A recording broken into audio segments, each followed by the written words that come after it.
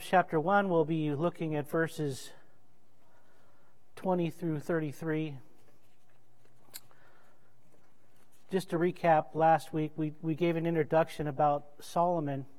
We all know who Solomon is, right? He was the son of David. He was born out of a scandal of sorts. His mom being Bathsheba, him being the second child. The first child died because that child was a child that was had in adultery. There was Uriah the Hittite that was put on the front lines of battle to be murdered by David. But Bathsheba and David loved each other after all that scandal and had a child named Solomon, and he was to be king after David, and he was one who was considered one of the wisest men that have ever walked the earth. And so the question that I posed last week was simply this: did he get that wisdom overnight, or did he get it through experience? Did he get it through things that he had gone through? And I mentioned, and most of us know, that he had 700 wives, most of them being political, and then he had 300 concubines. He knew something about women. And so we take these things spiritually as written here, and we're going to learn about a particular woman tonight, and that woman will be seen as I'm going to let you get to that. I want to get to that with you. I'm not going to give you the answer yet, but there is a woman involved. There's a woman that is the adulterous woman, and then there's the wise woman, such as Proverbs 31. 31 talks about a woman who's very virtuous and does many things for the people of God, and she's looked to as somebody that represents the church. I just gave you the answer. All right. So I'm not used to doing this. Pastor said, don't tell them you're up there not used to doing this, but I'm not, and I need to do it more, I suppose. But anyway, so we know that Solomon, he asked the Lord as a child to receive this wisdom, and God gave it to him through all his experiences. You're all familiar with the story of the two women. One claimed that a child was hers, and the other had the child, and they argued over it, and the baby was brought before Solomon. And in this wonderful occasion where Solomon would demonstrate the wisdom that God had given to him, he simply said, well, we'll just cut the baby in half. We'll give one half to you and one half to the other. So a lot of times you hear that old colloquial saying that, well, let's cut the baby in half on this one, for trying to reason with people. So what happened was the woman that did not give birth to that child said, yeah, just cut it in half. And then the one who loved it said, no, just give it to her, because she loved the child, because it came from her. And then Solomon was known for his great wisdom, and it spread quickly all the way down into Africa, where you had the Queen of Sheba come up and want to know this wisdom in Solomon. So it was definitely something he had to learn. So tonight we're going to look at verses 20 through 33. Last week we talked about the value, the benefits, and blessings of wisdom. The fear of the Lord is the beginning of wisdom. We talked about the purpose and the plans and the perfection that exist in wisdom. And we also understand the beginning of our wisdom, which starts with knowledge. A lot of us become very knowledgeable about things early on in our Christian walk, and we can tell you the 5 points of Calvinism, we can tell you the 5 solas, we can tell you chapter and verse, and we become very Bible verse oriented, and we sound like we know what we're talking about, but stick yourselves in the trial, and then all those things really become irrelevant, and then you're saying, like we learned this last Sunday, Lord, have mercy on me, right? Now, all doctrine is profitable for reproof, instruction, and correction in righteousness, that every man and woman and child should be thoroughly furnished and ready for every good work. We know that is the case. So we want to learn how we are to conduct ourselves, what does wisdom teach, and how can we benefit from it. We're reminded that there are conspiracies. It opens up. We know this is a father speaking to a son. We can see illusions as the Father of glory. would speak to the God the Son and let him know how things go. But we can also see that Solomon also had a son, Rehoboam, and he would speak to him as well. And I have a son. He's now 12 years old. I said, I'm going to bar mitzvah you. And the way I did that was reading to him the Proverbs, because how shall a young man cleanse his way? By taking heed to the word. And so when you learn wisdom, you learn about the nature of man and what it means to be wise in this world, to avoid the allurements of a seductress woman, a woman that wants to take you in and show you all kinds of pleasurable things. And there's so many things to give example: drugs, false religion, pleasurable things, the world's enticements. All these things chew you up and spit you out. Many wise men, the Proverbs says, or many mighty men, not wise, but mighty men have gone into her and have not come out. You can read about that all throughout the Proverbs, and that's why it's important that we continue to look into these things. It's amazing that God would give us 31 chapters. We have 31 days in a month, usually 31, 30. So you can read Proverbs a day to keep the seductress woman away. Okay. So the Father, the Son, and the Holy Spirit, you see the triune nature of this. The Father teaching the Son.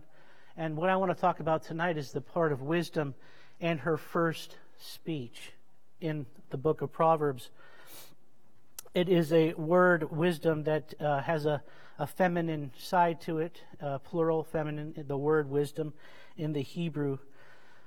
But it's related to something, and I want to go through this and try and make sense of where I'm coming from according to how I would perceive wisdom as a woman, and what does that mean for us, the church.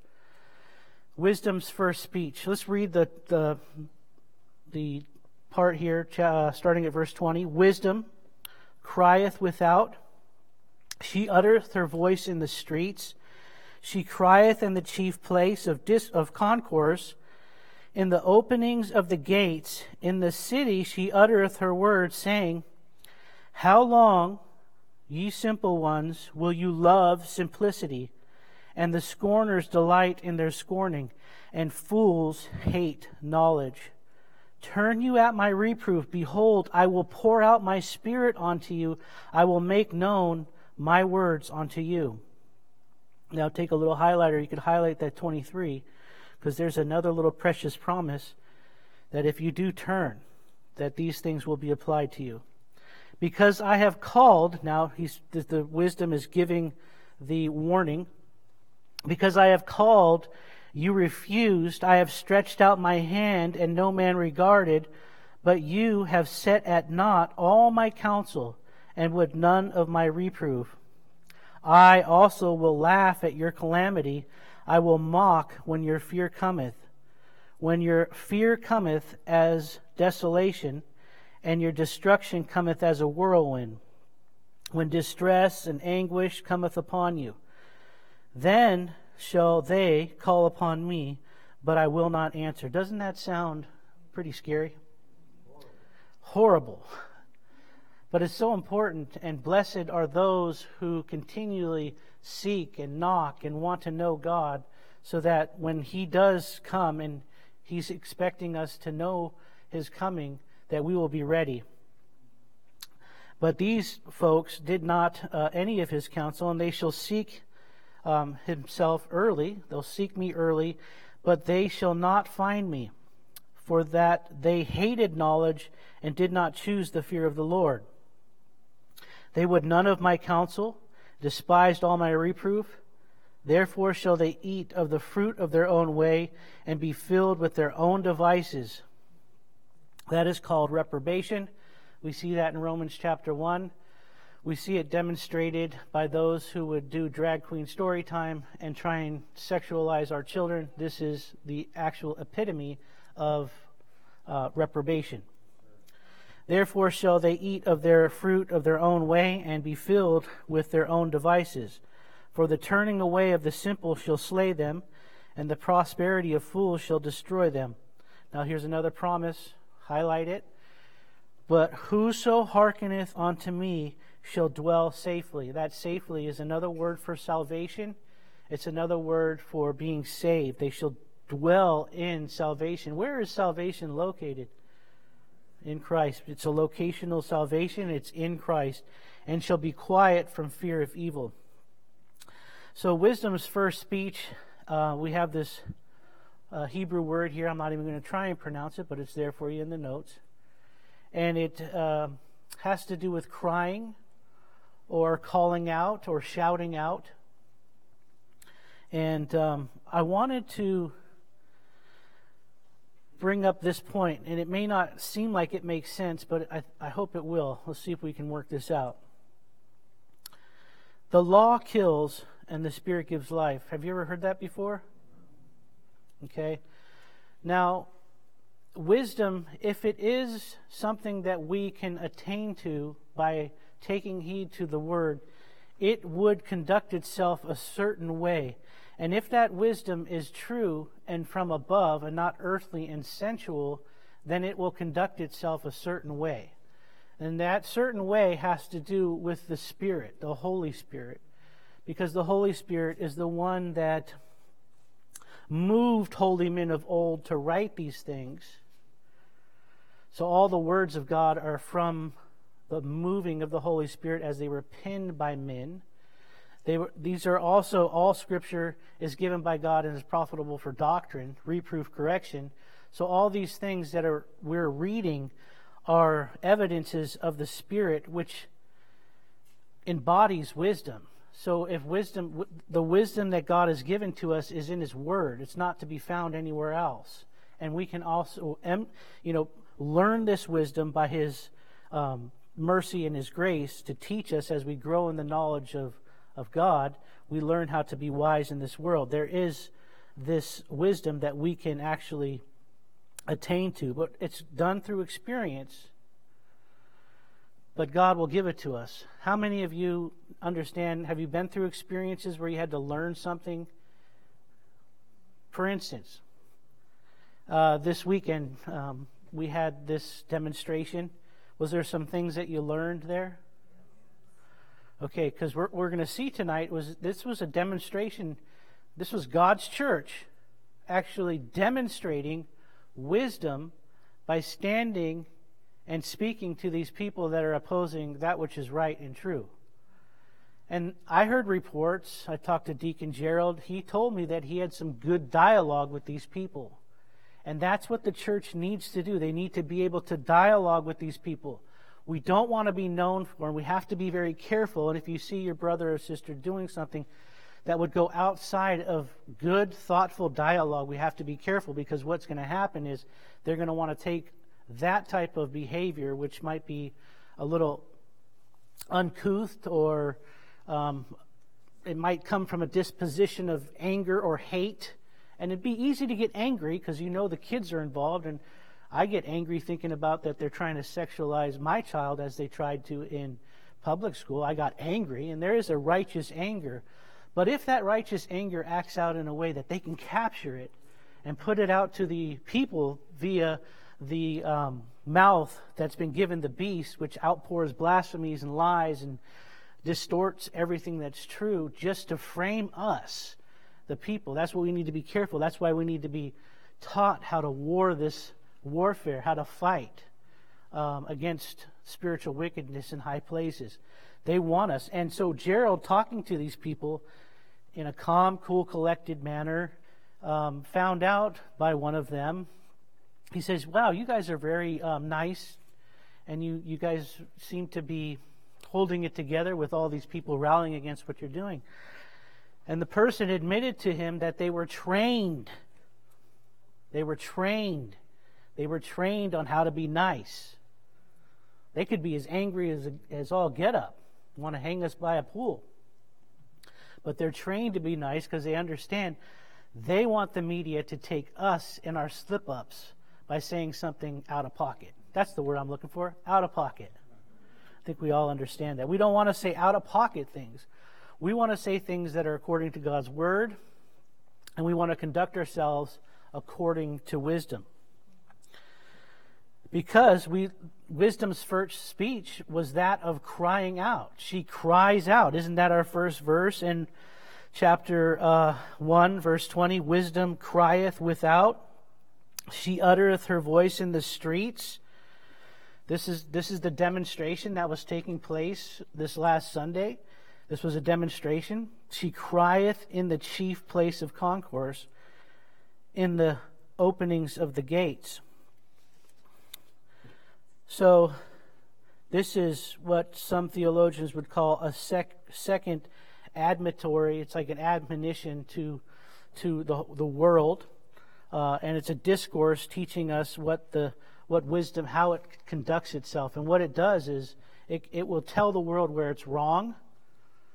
It'll tell the world that God is right and the world is wrong when it comes up with, for instance, they believe that 40 billion years ago, and these numbers change, that there was this big explosion, and then there was some type of primordial ooze that came out of that.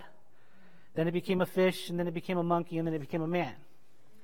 I don't know about you, but doesn't that sound just crazy? Doesn't that sound crazy?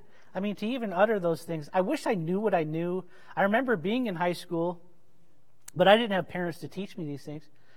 And they would say, okay, you need to connect the lizard to the fish, and the fish, and you end up at the human, right? And I just remember, squirreling on it and just going like this and thinking, this is crazy.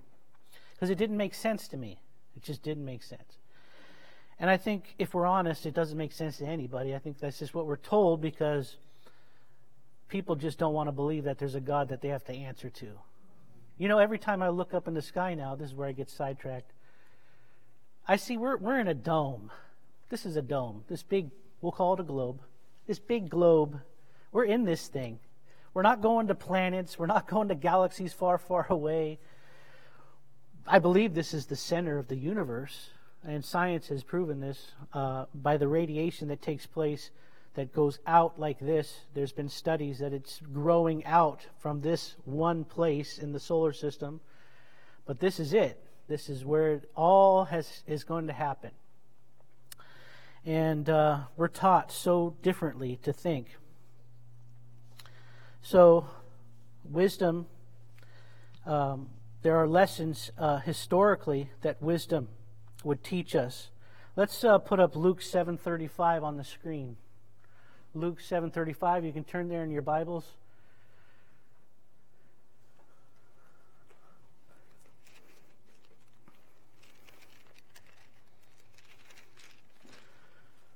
Do we have someone up there? Luke 7:35. I like that screen because I'm so slow at moving in my Bible.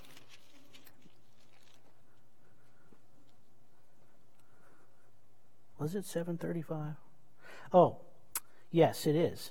But wisdom is justified by all her children. Has anyone heard that verse before? How would wisdom be justified by her children? We're seeing in this text, in verse 31, it says, "And the Lord said, Whereunto then shall I liken the men of this generation? And to what are they like? They are like unto children sitting in the marketplace and calling one to another and saying, We have piped unto you, and you have not danced. We have mourned unto you, and you have not wept. For John the Baptist came neither eating bread nor drinking wine, and you say he hath a devil. The Son of Man is come eating and drinking, and you say, Behold, a gluttonous man and a winebibber, a friend of publicans and sinners. But wisdom is justified of her children." So wisdom, again, is equated to a woman that's having children, and the things that they do justify wisdom. In the context here, it's talking about John the Baptist and what he did. And he was justified for what he did because he pointed to the Lord Jesus Christ. And he justified wisdom because what he did it in wisdom. He called out where the government was wrong. He called out where things were taking place, where there's wicked rulers, religious rulers of that time that were deviating from the fact that Messiah would come and take away the sins of the world. And he was justifying wisdom in what he did. And so it has been throughout all of biblical history. We can see Abel being justified in his wisdom when he told Cain about what it truly means to worship God through the sacrifice of an animal, because he knew the testimony of his parents that they were clothed with skins, which was a picture of the Lord Jesus Christ, who would have to shed his blood. But Cain believed that he could get right with God by his own growing of vegetables and things of that nature, that somehow what he did was acceptable. So all throughout history, wisdom demonstrates by her children what they do and who they're pointing to. Does that make sense? We've learned this. How about Ephesians 5:25? Here's where we get into a little more of the unveiling of wisdom. Wisdom is considered a woman. So we know in Ephesians 5:25, husbands, love your wives, even as Christ also loved the church and gave himself for it. Now, we see a correlation here between Christ and a woman. Christ being the bridegroom, the church being the bride, is also depicted as a woman. So keep that in your thinking. And then we go to Proverbs 31. So these are the things, this is how wisdom conducts itself in Proverbs 31. Now, in Proverbs 31, how many of you here are not married? All right. Do you want to get married? Okay, so you guys, you men, Pastor Jesse said, never have them raise their hands. But when I was younger and I was, I met my wife, we would talk in the Reformed Bible Church, we were looking for the Proverbs 31 woman. All those things that Proverbs 31, can you imagine a woman doing all these things? Have you read Proverbs 31? It's also from the words of a King Lemuel to the prophecy that his mother taught him. But it goes into, let's go there. I'll read some things that a lot of times in the Christian circles I've been in, they'll refer to as, this is the woman I'm looking for. She will be doing all these things. But I bid you to think a little bit more than just a single woman in view here as to be somebody's wife. Although these are all good things, it says, starting at, verse 10. Who can find a virtuous woman? For her price is far above rubies. The heart of her husband does safely trust in her, so that she shall dwell, or he shall have no need of spoil.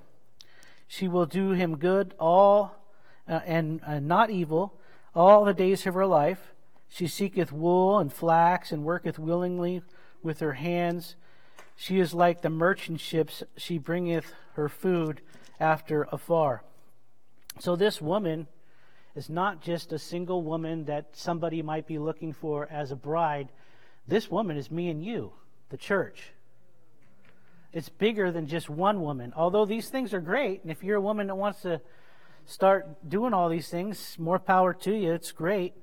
When I was young, I was dumb enough to say, you need to just be quiet and submissive. No. I need to love my wife as Christ loved the church and gave himself for it before I start saying anything about submitting to me. And how far we fall short. 29 years of marriage. We just had our anniversary Sunday.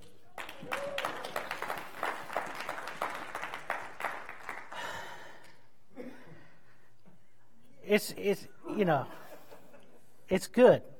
I love my wife. You know what I've come to realize? One wife is enough. And remember, this is Solomon, who's had 1,000 women he's dealing with, so he's got to know something.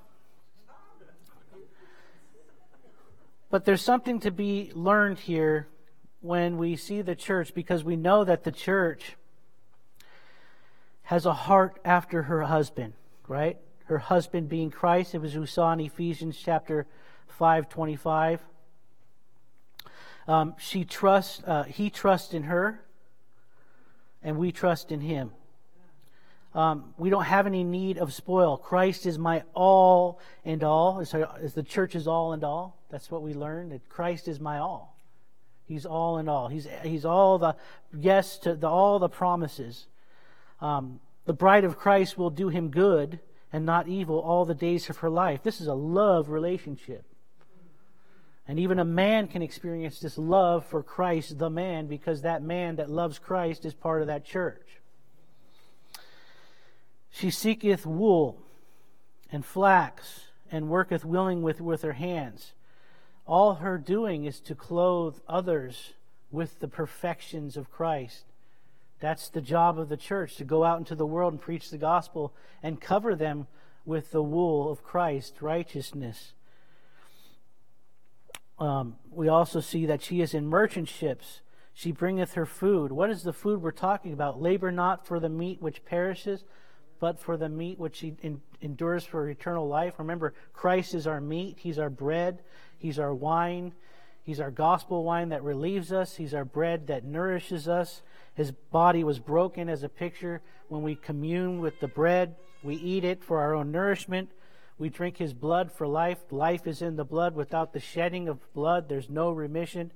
This is what the church is going out and doing, sharing these things with big ships. We talked about the ship this last Sunday, but that's the merchant ships that go out. We have many missionaries that go out and preach the gospel in all the lands that are in the world. This is the business of the church. So this wisdom is justified of her children, for this wisdom is indeed the church which speaks, because we see that the location of where wisdom eternally lasts is in a person. This may sound redundant, but let's put 1 Corinthians 1:30 on the screen, and you'll see who is our wisdom.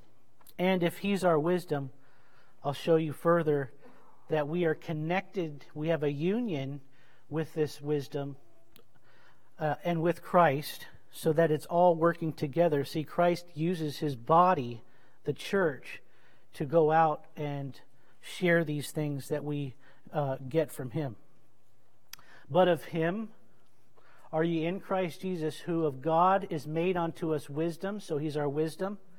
He's our righteousness. He's our sanctification and redemption. In Christ Jesus, you are all these things because Christ is the what? Head of the church. I believe it says that in Colossians chapter 1, verses 17 through 19. I think that's the one. And he is before all things, and by him all things consist. He's the one that makes all things. Ephesians 1:23, which is the body, the fullness of him that filleth all in all.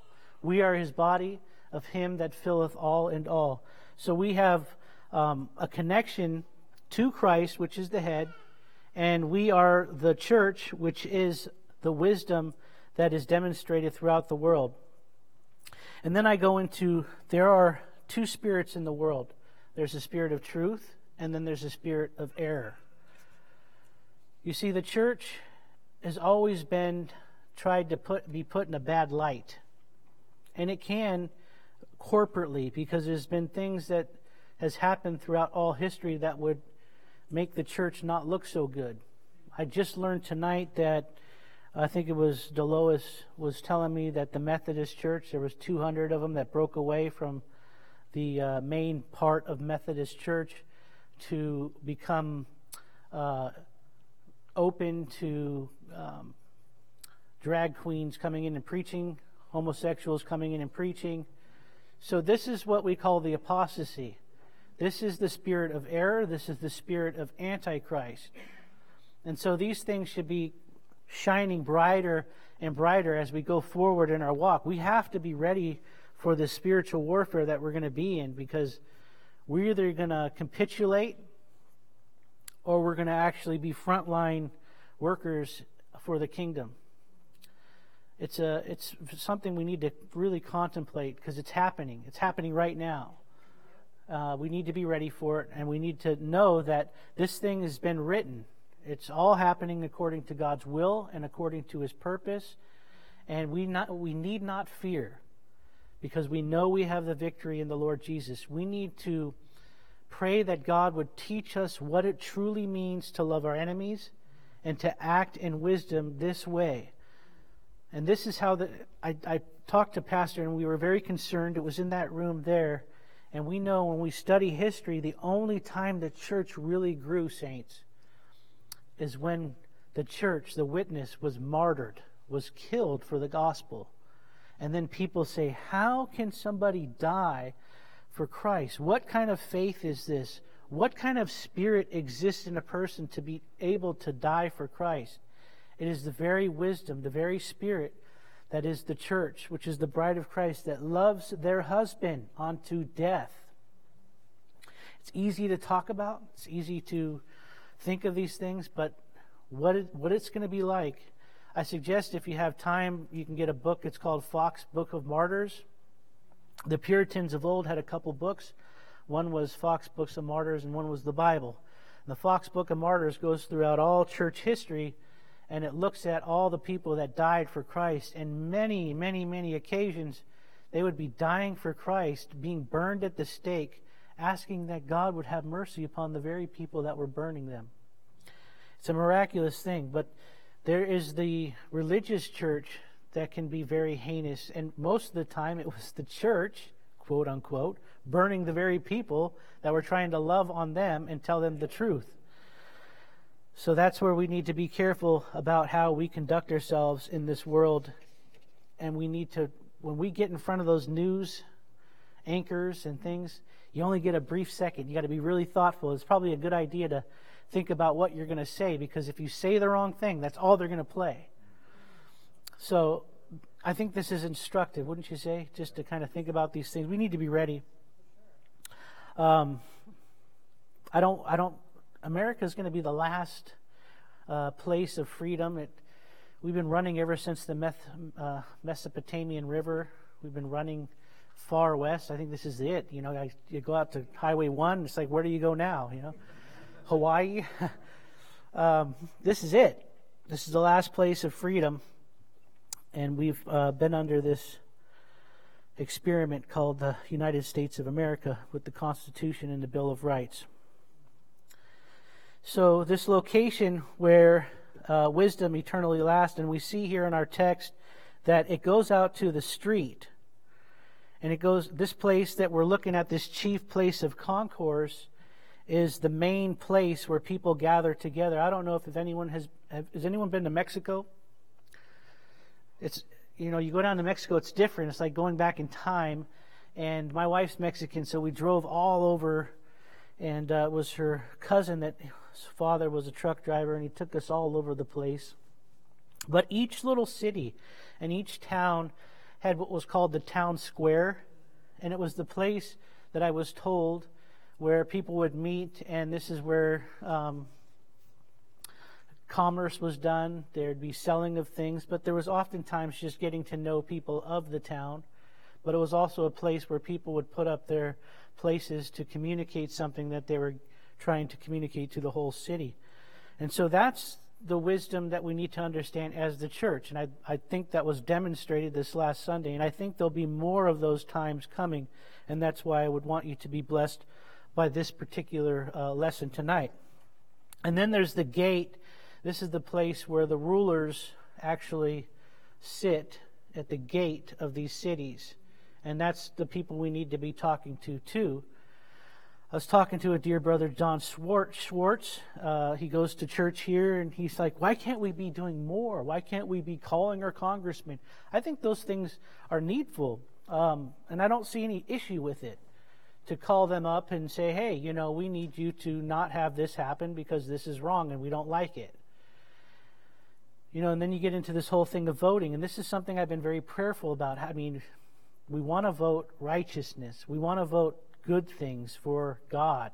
And it's like, how do you take somebody that is evil on one side and somebody who's evil on the other, and then you start weighing which one's more evil than the other and which one's less. But I do believe we need to just be vocal and make ourselves known that these things are wrong. And you see it more and more happening, and I would hope that it doesn't diminish to where we're worn out, as the book of Revelation says, who can make war with the beast? Is that what we're going to be saying? Because the whole design of this beast system is to wear out the saints. But remember, we learned last week that there was a poor wise man in Ecclesiastes who had a city that was besieged in Ecclesiastes, and he, through the wisdom that is taught here in the book, used it to actually take care of that enemy and subdue him so that the people would have freedom. But what happened was they forgot that old man and they despised him. That's the history of those who have done these things. And I hate to say that there were these type of people that were seeking this type of freedom here in the States. But you had so many things that were going on with that, such as slavery and things of that nature, the slaughtering of Native Americans. But there was another side to all those things. There was people called abolitionists. They didn't want slavery. They were Christian. They knew that it was better for a man to be free and serve the Lord that way. And some of them even had slaves just so they could have them be in a place where they're not being persecuted the way that they saw others persecuting them. And this has been taking place through every nation, kindred, tribe, and tongue has experienced some form of slavery or another. But the Christian, the true Christian, has always sought for the betterment of those who are going through those type of things, being oppressed, because he understood the nature of oppression. And the book of Proverbs talks about oppression a lot, and that the people rejoice when there's righteousness ruling, and the people mourn when there's oppressive rulers ruling. So all throughout history, the true Christian has always sought for the betterment of mankind. And there's this blur that your scholars and your historians would want you to believe that this church, perhaps Grace Bible Church, are part of those who were part of those things which were evil. And that's where this blurring takes place. We want to make things very clear here. And one of the evidences of that, which I think it's got some of these people that know we're here scratching their heads, is how can you have every nation, kindred, tribe, and tongue worshiping under one roof? Well, I'll tell you, it's been done through wisdom that's been imparted to a good pastor, to your deacons and your elders, and those who were come alongside to help out that campaign. And God has truly blessed it. So what you see here is an anomaly. So we need to pray that God would continually build that. Because I keep hearing reports of people going out to like Texas and other parts, and there's this huge segregations. You know, it's all black church. It's an all white church, Well, where's the church? The church exists of every nation, kindred, tribe, and tongue, which should be a part of wisdom. I left some commentary in here in your notes. This is the pulpit commentary that I get at BibleHub.com. So you can read these things if you wanted to go deeper into some of these things concerning wisdom. So you have the street, you have the main place, and you have the gate. You have the common folks, the people in the main place, the town square, and then you have the rulers. This is where wisdom always finds itself. Pastor Jesse reminds us all the time that there are believers within the highest points of government, and they're always a witness towards those who are leadership. There's some way God allows, and we've seen this all throughout history. Remember, Daniel was one who got to go and speak to Nebuchadnezzar, and so there's always been that place for the believer to speak wisdom to those who are in power. So let's go to point number 2, subpoint A. 3 revealed here in Scripture, starting at verse 22 of Proverbs.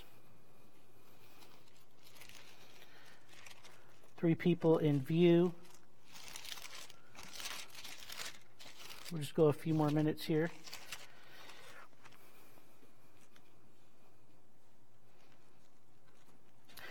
We have the simple ones in verse 22. How long will you love simplicity? And then we have scorners. And then we have fools that hate knowledge. Let's go to Psalm 4:2. What is a simple-minded person? What is a simple person? If you look up this meaning in the Hebrew, it actually simply means this: one who's open-minded.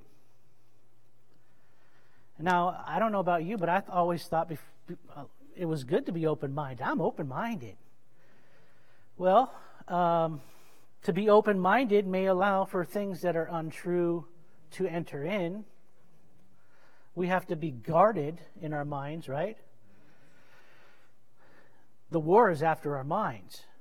But if we're simply open-minded to every wind of doctrine being tossed to and fro like children, it is important that we guard our minds, not just be open-minded to where things can go in and out, and we're actually starting to believe things that are contrary to absolutes. Anyone watch Star Wars? All right. Do you remember when Anakin was turning to the dark side and he was fighting Obi-Wan Kenobi in the lava pit? All right. Well, there was something that was said by Obi-Wan Kenobi, because Anakin was saying all kinds of crazy things, and he said something, but I remember Obi-Wan said something. He says, only the Sith, which are the evil ones, right, believe in absolutes. And I said, oh, you got it. George Lucas trying to hit on Christians, right? Because we actually believe in absolutes. There are absolute truths. Absolutely, right? But only the Sith believe in absolutes. And now I'm starting to think maybe the Siths are the good guys. But so these things are inserted. So if you're open-minded, you start thinking, okay, the Siths are evil, and if they believe in absolutes, that means people who believe in absolutes are evil. So therefore, you see the insertion to go after Christians. So in the young, impressionable, open-minded child that's not brought up under tutorage and biblical training will fall into the trap of thinking, if I say, God created the heavens and the earth in 6 days, and on the seventh day he rested, that's an absolute. But if he bought into a lie that George Lucas put out, then I would be the dark Sith Lord. You know, I didn't think about these things, about what I was going to say tonight, but it's all coming out. I'm a truck driver, though. I guess it just comes naturally. So these simple ones are open-minded. The scorner are those who scoff and have disdain. They become jaded. And you see these people often. They can sound like great conservatives, but they're just scorning everything. Like it's all bad. Like this is, who cares? You know, burn the city. You know, that's what it's. There's nothing that's telling you why these things happen. And that's one of the absolutes. It's called sin. You know, no newscaster saying, all right, tonight there was traffic, somebody got out of their car and took a baseball bat and started hitting the other car, and it was because of sin. You don't hear that. No. It's not. And they're trying to make it so that we need to care for the one that had the baseball bat, he had psychological problems. There's no sin anymore. It's just something that can be addressed and fixed through whether it's pharmaceutical drugs or detaining somebody or putting them away forever. It's never about sin. What is sin? Sin is the transgression of God's law. So there are three people. We see the simple, we see the scorners, and we see fools. Fools are those who believe that somehow they can get right with God by their own works. We see this in Psalm 4:2. I think we put that up. Oh, you sons of men, how long will you turn my glory into shame? Why is that? People want to take the glory from God, call it their own. How long will you love vanity? What is vanity? You see Vanity Fair. There's a magazine, Vanity Fair. Well, that simply means emptiness. It's just empty. It's fluff. It doesn't do anything for you. It has no real substance to it. It's just vanity. And then seek after leasing. What is leasing? That's an old English word for lying. They are liars. Let God be true and every man what? That's right. So you have these three people in mind here that's being spoke to and warned. And there are many verses that would speak of these type of individuals.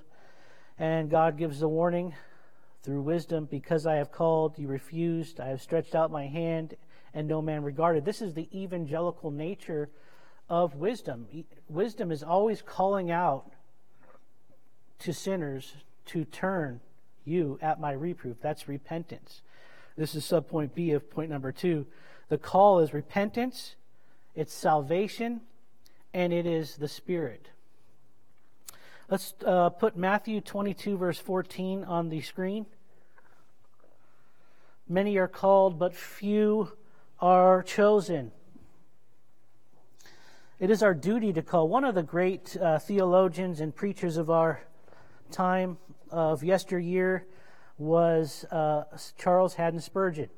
And one of the things I loved about him when I read his work is he's always taking verses, and it could be such a small passage, but he blows it up so big that he makes it so that it's actually calling sinners to repentance, calling sinners to believe the gospel. And that's what we do as the church, because we're promised that because I have called, you refused, I have stretched out my hand, and no man regarded. We're promised in verse 33, but whoso hearkeneth unto me, if you listen to God and you take these things which are said, shall dwell safely. And then we're told by this wisdom, we're seeing the Spirit at work. And so we take this wisdom, we chew on it, we talk about it, and God blesses us, and it actually manifests itself in the pathos of the church, the way the church conducts itself.